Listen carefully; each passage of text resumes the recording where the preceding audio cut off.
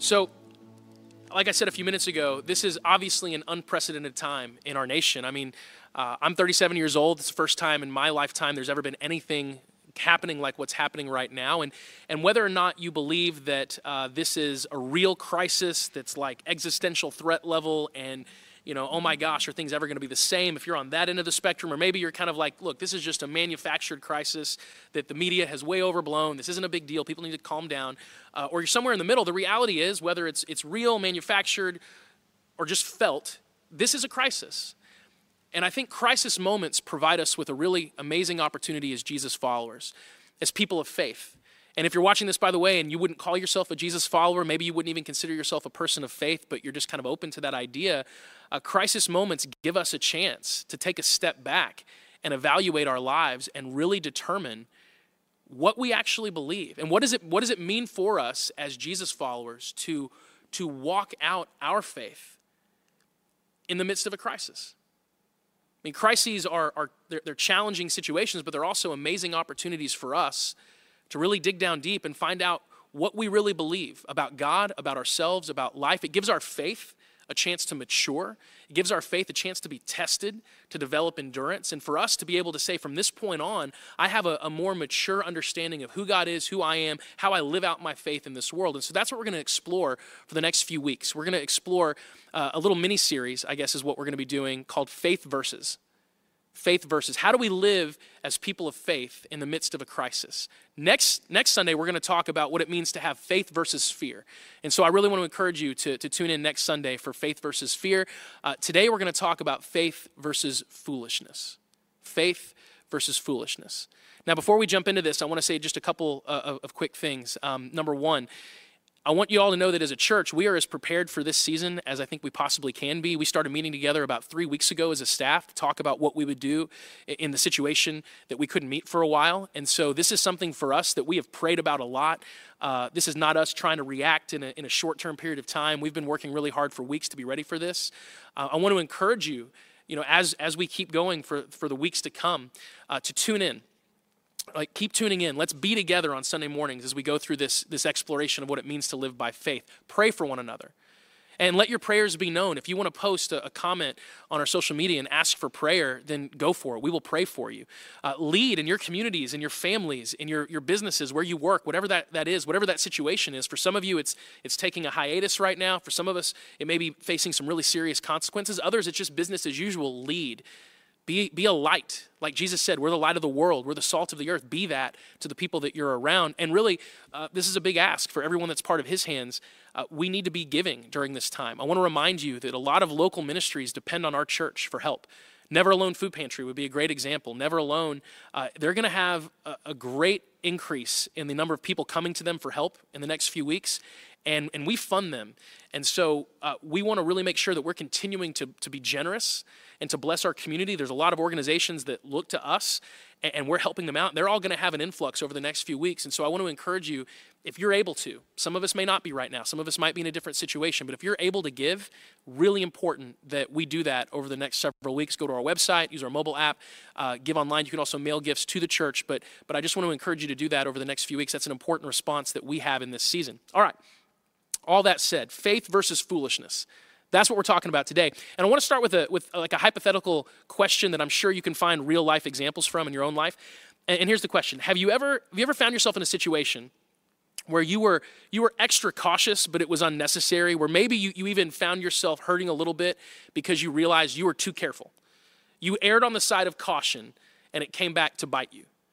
I can think of a few examples from my life. The biggest one that jumps out to me, a situation where I was too careful and I ended up regretting it, was actually my freshman year of college. 2003, which dates me a little bit, but 2003, I was in college in Kansas City, Missouri, and I was in a really serious long-distance relationship with this girl named Megan who lived here in Georgia, and we would eventually get married, and now we're still in a serious relationship. It's just not long-distance at all. And so Megan and I were together. I was madly in love with her, and every few months I had the opportunity to come down and visit her. And so right at the beginning of May of my freshman year of college, I had the chance to do that, and I flew from Kansas City down here to Georgia, spent a few days with her. It was amazing. It was nothing like being young and in love. And so every single time I'd be around her, I was more and more convinced that she was the one. I was going to spend the rest of my life with her. And I had a lot of things going through my mind at the time. You know, I'm in college. What are the next few years going to look like? When should we get married? I had all these things going on. And because I was thinking about marriage, I was also thinking about things like engagement rings and what it would mean to have to provide for someone. So money was very heavy on my mind at the time, and I made the decision to be extremely, extremely cautious with whatever I spent. And so when it came down to flying to visit her, I wanted to save every dollar I could, and I decided that it would be good if I saved the $50 it would cost me to park my car at the airport, to just have a friend pick me up and take me. And so our college was about 20 minutes from the airport. I had a friend named Caleb. I said, hey man, I don't want to spend the $50 to leave my car at the airport for, a weekend plus. Could you drive me and pick me up? He said, no problem. So I do that. I think I'm doing the right thing. I'm being extra careful. I'm going to save $50. Turns out that while I was in the air on my way back, this crazy thing happened on my campus. A tornado actually hit our college. My friend picks me up, and he has this look on his face, and I'm like, what's up? And he said, man, I just got a phone call that a tornado hit our campus. And I was like, what do you mean? I grew up in Tornado Alley, so tornadoes don't really, they're pretty normal. So I don't tend to get, all emotional or out of sorts about a tornado. And I was like, probably just some minor damage. So we make our way back, and we get back to where we live, and it's intense. A large tornado actually legitimately struck our campus. And so we actually have a picture of one of the dorms. And you can see in this picture that it was really, really serious, incredibly serious. And in that picture, if you guys leave that up for a second, there's obviously the building you're looking at with the cars turned over and the walls, completely and totally taken out. But there's actually a dorm building that you can see it in the picture right above that building, right behind it and above it. That was actually my dorm. And the windows that you're looking at, one of those windows was my room. And so this happened just a few yards from where I lived. Now, what you can't see in that picture is that in between the building that's destroyed and my building is a parking lot. And that parking lot just so happens to be where I decided to keep my car parked to save the $50 in parking fees. And turns out that when tornadoes go through an area and they lift huge chunks of buildings up and throw it, that stuff lands somewhere. And it just so happens that a lot of that debris landed on my car. And so I go to the parking lot, and there's my car, and it is completely destroyed. It is 100% totaled. I'm stranded in Kansas City. I have no way of getting home. I have to sort out all this stuff with the insurance company and all this kind of stuff. And I ended up, that car was total. It was gone, scrapped. And so the good news, I guess, is that I saved $50 in parking. But if I could go back, I would absolutely have paid that $50, been a little less cautious with my money, because, who in the world could expect something like that to happen? There are times where you can be too cautious. And maybe you have some regrets in your life of moments that you should have acted, but you were being too careful, and that's probably true. But let's flip that on its head. Have you ever had a situation where you experienced regret because you weren't careful enough? Maybe it was a financial decision. Maybe it was a move in your job, your career. Maybe it was a relationship decision. And you felt so strongly that you needed to do something that you just threw caution to the wind. And you basically, maybe even in that moment, said to yourself, hey, you know what? I'm not even going to listen to the advice of those around me. Maybe you had people around you saying, hey, really think about this. Are you sure this is the right decision? But you were so confident that you're like, yes, we're doing this. I'm doing this. And I don't really care what anyone says about it. If anyone that I even consider wise says that I'm not doing the right thing, I'm doing this anyway. Maybe because you're a person of faith, maybe you even convinced yourself that you were acting in faith, that you're saying, hey, yeah, people are telling me to not do this, to hold back, but I have faith and I'm moving forward. And it ended up not working out. It ended up maybe being even disastrous. And if you could go back, you would have been so much more careful. You would have paused, you would have waited, you would have prayed more, you would have gotten more advice and listened to that advice and let things sink in. I'm sure all of us have plenty of stories of times where if we could go back, we would be more careful, more cautious. Well, for the next few weeks, we're going to talk about what it means to have faith and what it means to have a mature, developed faith. Look, I'll just be honest. As a pastor, as someone who's still maturing in my faith, as we all are, one of the things that I deal with a lot are people who have faith, and they, in their minds, are responding in faith, but maybe that faith isn't developed, maybe it's not mature, and the truth is, an immature faith can lead to some really difficult circumstances that could be avoided. We want to have a mature faith. And having a mature faith means understanding a few things. It means understanding what faith is, and it means understanding what faith is not. And so like I said, next week we're going to talk about the fact that faith is not fear. Fear and faith, they don't hold hands. They're not friends. They don't hang out together. But neither do faith and foolishness. Faith is not foolishness masked by belief that everything is going to work out. That's not what mature biblical faith is. Faith can actually show up in being cautious, believe it or not. One of my favorite scriptures, Proverbs 14:16 says, "The wise are cautious. They avoid danger. Fools plunge ahead with reckless confidence." And it's interesting because a lot of us would probably consider people who live by faith to be people who have reckless confidence. That they're like, I don't care what logic says. I don't care what anyone else says. I'm doing this. I'm going forward. I'm plunging ahead with confidence because I have faith. But what we have to understand is that faith is not foolish. And we have to be really careful as people. We have to be really careful as people not to allow our faith in God to act as a covering for us, an excuse for us, really, to behave foolishly. So I'll give you a really interesting example. One of the scriptures that I've seen probably posted more than any scripture I've seen in the last few days on social media is Psalm 91. Psalm 91 is an unbelievable scripture. It's a promise that God is our protector, and he is. It's true. It's a promise that God will cover us, that he will protect us in times of danger. Let me just read it to you. If you have a Bible, feel free to turn there. I'm reading from our mobile app. And so Psalm 91, verses 1 through 16. This is the entirety of the chapter. "Those who live in the shelter of the Most High will find rest in the shadow of the Almighty. This I declare about the Lord. He alone is my refuge, my place of safety. He is my God, and I trust him. For he will rescue you from every trap and protect you from deadly disease." That's pretty relevant right now. "He will cover you with his feathers. He will shelter you with his wings. His faithful promises are your armor and protection. Do not be afraid of the terrors of the night, nor the arrow that flies in the day. Do not dread the disease that stalks in the darkness, nor the disaster that strikes at midday. Though 1,000 fall at your side, though 10,000 dying around you, these evils will not touch you. Just open your eyes and see how the wicked are punished. If you make the Lord your refuge, if you make the Most High your shelter, no evil will conquer you, no plague will come near your home, for he will order his angels to protect you wherever you go. They will hold you up with their hands so you won't even hurt your foot on a stone. You will trample upon lions and cobras. You will crush fierce lions and serpents under your feet. The Lord says, I will rescue those who love me. I will protect those who trust in my name. When they call on me, I will answer. I will be with them in trouble. I will rescue and honor them. I will reward them with a long life and give them my salvation." That is a powerful scripture. And by the way, I am more than happy that scripture is being posted online left and right, that a lot of the ways that people are responding to all the fears about COVID-19 and all this stuff, all the coronavirus hysteria, I'm glad that people are leaning into the promises of God. It is true that God is our protector. It is true that God protects the people who love him. There are countless promises in scripture about that, but here's where it gets kind of interesting. Turn to Matthew chapter 4, if you have your Bible. Matthew 4, we're going to look at the first few verses. It's the story of the temptation of Jesus. Very, very famous story about Jesus. We see Jesus tempted 3 times by Satan himself.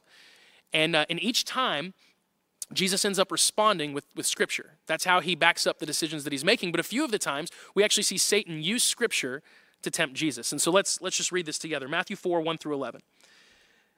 "Then Jesus was led by the Spirit into the wilderness to be tempted there by the devil. For 40 days and 40 nights he fasted and became very hungry. During that time the devil came and said to him, 'If you are the Son of God, tell these stones to become loaves of bread.' But Jesus told him, 'No, the scriptures say people do not live by bread alone, but by every word that comes from the mouth of God.'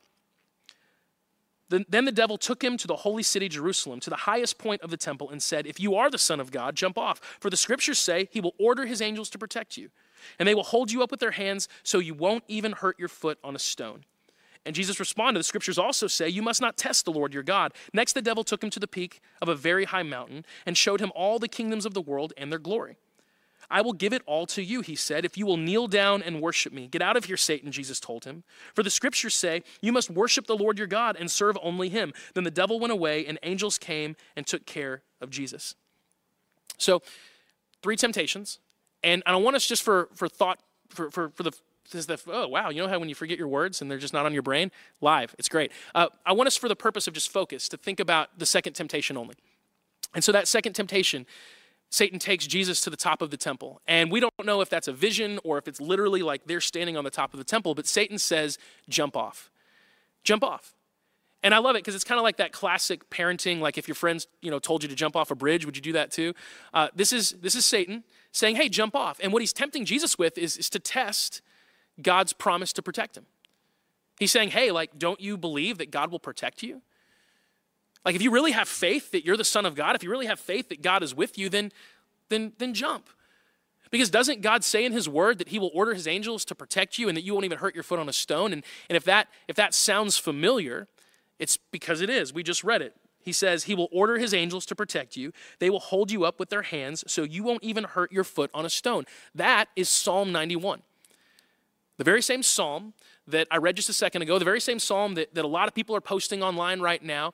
And what does that mean? What does it mean that Satan used Psalm 91, a promise of God's protection, to try to tempt Jesus to do something foolish?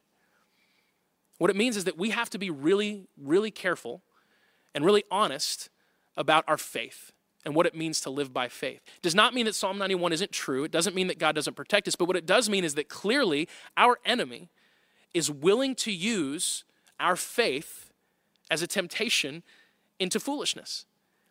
We have to understand Satan is really opportunistic. If you read Romans, for example, it talks about how sin used the law, which was good, to arouse evil. So sin actually opportunistically seized God's law, which said things like don't murder, don't covet, don't steal. And it said, I can use this. And I can actually use this as temptation. And so all of a sudden people hear things like don't covet. And it all of a sudden makes them hyperfixated on what they don't have. Satan's really opportunistic. Sin is really opportunistic. And right here we have Satan opportunistically seizing upon faith as a temptation for Jesus to be foolish. And Jesus doesn't take the bait because Jesus understands something. Faith is not foolishness. Faith is not foolishness. God's promises to protect us are not a covering for foolish behavior. And here's where this gets really real in a season like we're in right now. I've seen a lot of people online, a lot of people that I've talked to who have this mentality that because they're a person of faith, they are somehow looking down, even condemning other people who are responding with caution. I've seen a lot of Jesus followers, so-called Jesus followers online bragging, or the modern term I think would be flexing, bragging about how much faith they have and posting things like Psalm 91 and then taking shots at anyone who's acting with caution, anyone who's going to the grocery store and buying extra supplies. Oh, ye of little faith. But here's the truth, guys. Mature faith is not independent of wisdom. Mature faith is not saying, I throw caution to the wind and I'm going to ignore whatever wise people, whatever people of knowledge say. I'm going to throw caution to the wind. I'm just going to do whatever I feel like doing because I have faith. Faith is not friends with foolishness. And wise people are cautious. Again, we can go back to Proverbs 14:16. The wise are cautious and avoid danger. Fools plunge ahead with reckless confidence. One of my favorite scriptures is Ecclesiastes 4:13. It's something I think about a lot because I'm a relatively young person in a position of leadership. Ecclesiastes 4:13 says, "It is better to be a poor but wise youth than an old and foolish king who refuses all advice." Sometimes we are tempted to believe that being people of faith means we have no caution, that we're not careful, that we don't take a step back and listen to the wisdom of what's being shared with us and really think about it. Sometimes people think faith is the opposite of thought, and it's not at all. In fact, one of my favorite people in Scripture is Nehemiah. And I love the fact that in Nehemiah, several times, Nehemiah is a person of faith. When he leaves to do what God calls him to do, what God puts on his heart, it takes great faith for him to accomplish that. But several times in Nehemiah, it says that after thinking things through, Nehemiah decided this: faith is about being bold, but it's not about being foolish. It's important in a time like this that we understand that our faith, a mature, healthy faith acted out in a season of crisis, means that we do take a step back and we pray and we think and we listen to all the information that's being given to us and we make wise decisions. Mature faith is not plunging ahead with reckless confidence, just pretending like God is going to every foolish decision you make, whether it's thought through or not, because you have faith. Faith is about trusting in God's protection and his provision, and his wisdom, by the way, is part of his provision. And we have to have faith in the wisdom that God gives. Look at Proverbs chapter 2, verses 2 through 6. It says, "For the Lord grants wisdom. From his mouth come knowledge and understanding. He grants a treasure of common sense to the honest. He is a shield to those who walk with integrity. He guards the paths of the just and protects those who are faithful to him." Here we have God's protection and wisdom together. Because wisdom and faith, they do walk hand in hand. Faith and foolishness, they don't. Faith and foolishness, they're not friends at all. But faith and wisdom, they go together. And we can see this in so many different examples. Think about finances, for example. I could open up scripture after scripture that points to God's promises to bless you financially, God's promises to prosper you. But those promises to bless you are not carte blanche for you to just go be reckless with your money. Those promises that God says, I will provide for you, it doesn't mean go be foolish with your money and I'll keep putting money in your account. Now, sometimes God in his grace and his mercy, he does that. He does that because nothing that we do, no matter how foolish, puts us outside of God's love. Nothing that we do, no matter how foolish, puts us outside of God's grace and his mercy and his care for us. But God's promises of blessing and his promises of protection, that's not a covering to be foolish. We're called constantly in Scripture to be wise, and sometimes the wisest thing to do is to be cautious. That's a big part of the reason that we've decided to break for a few weeks. It's not because we're afraid. We'll get into that next week in detail. Faith is not fear. We're not afraid. But we are going to be careful. We are going to be cautious because faith is not friends with foolishness. I've had a lot of people asking me, some interesting questions as we've made this decision and saying things like, hey, do you think that you're going to inspire people not to have faith? Doesn't God tell us to trust him? And yeah, he absolutely tells us to trust him. But again, he tells us to be careful. The story of Joseph in the Old Testament has been heavy on my heart this last few weeks. If you know the story of Joseph, Pharaoh, who's in charge of Egypt, has a dream, and it's a very troubling dream, and God gives Joseph the ability to interpret it. And the dream is a warning that a famine is going to come to the land. It's a huge warning for famine. But Joseph, interpreting that dream, recognizes that the faith response to that dream, the faith response is not to say, well, I have faith in God and I believe that famine isn't going to happen, or I believe that famine's not going to affect us. The faith response is actually for Joseph to take every single precaution necessary to ensure that the people are able to withstand the coming famine. And so Joseph shares wise advice with the Pharaoh, and Pharaoh recognizes the wisdom of Joseph and says, I'm going to put you in charge. And Joseph spends 7 years taking every precautionary measure you can imagine to ensure that the people survive what's coming.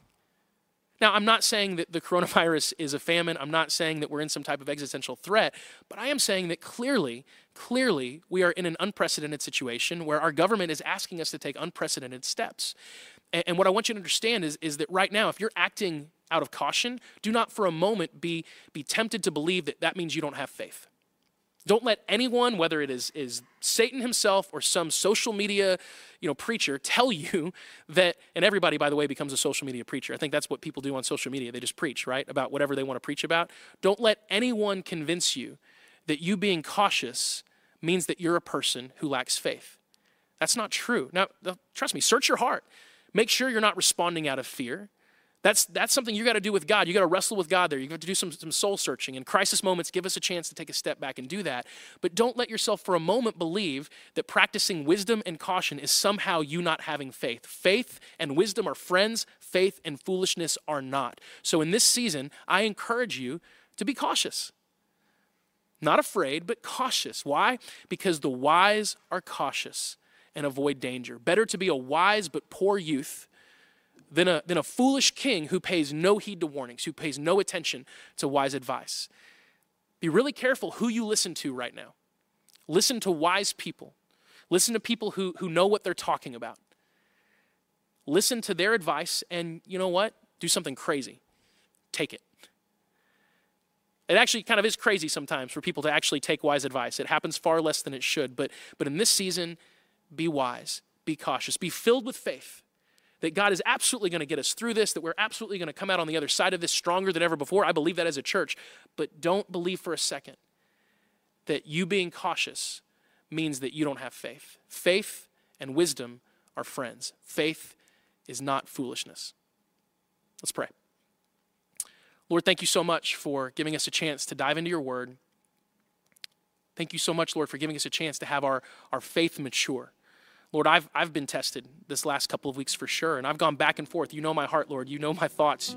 You know the prayers that I've prayed to you where I've asked so many different times, what should we do? And I've gone back and forth on what the right decision should be up until this last week where you gave me resolve. But the truth of the matter is, we're so often tempted to believe that following you, that being people of faith means that we throw off all caution, that we don't listen to anything but whatever that voice inside of us telling us to just march forward is, because we believe that that's what faith looks like. But Jesus, you weren't tempted to, well, you were tempted, but you weren't convinced to allow your faith to become a temptation for foolishness. When Satan tempted you to prove your faith, to prove that you really trusted that you were who you said you were, to prove that by recklessly allowing God or forcing God to protect you, you didn't take the bait. Not in the slightest, Lord. You were wise. And we want to be wise like you in this season. Some of us, Lord, have the ability to stay home, and we may choose that. And if we choose that, Lord, let that be a decision that's led by discernment that comes from you. Some of us don't have that option. Some of us have to go to work like normal. And if that's the case, Lord, give us the wisdom to take whatever precautions we can, but also to trust you. And to trust that if this is what we have to do, that you are going to be with us, that we can claim Psalm 91 and say that wherever we go, we know that you're with us. You are our protector. So help us believe that, Lord. Help us walk that out in faith, but at the same time, remember that it is wise for us to take cautions, to be cautious, to take precautions, Lord. Help us remember that. We love you, Lord. We thank you for this opportunity over the coming weeks to keep worshiping you, to keep singing to you, to keep learning about you, to keep growing in our faith in you, Lord. Even though it has to be online. I thank you, Lord, for all the people watching at home right now and everyone that's connected to them. Lord, help them be a light to their friends and family and coworkers in a time like this. We pray all this in your name, Jesus. Amen.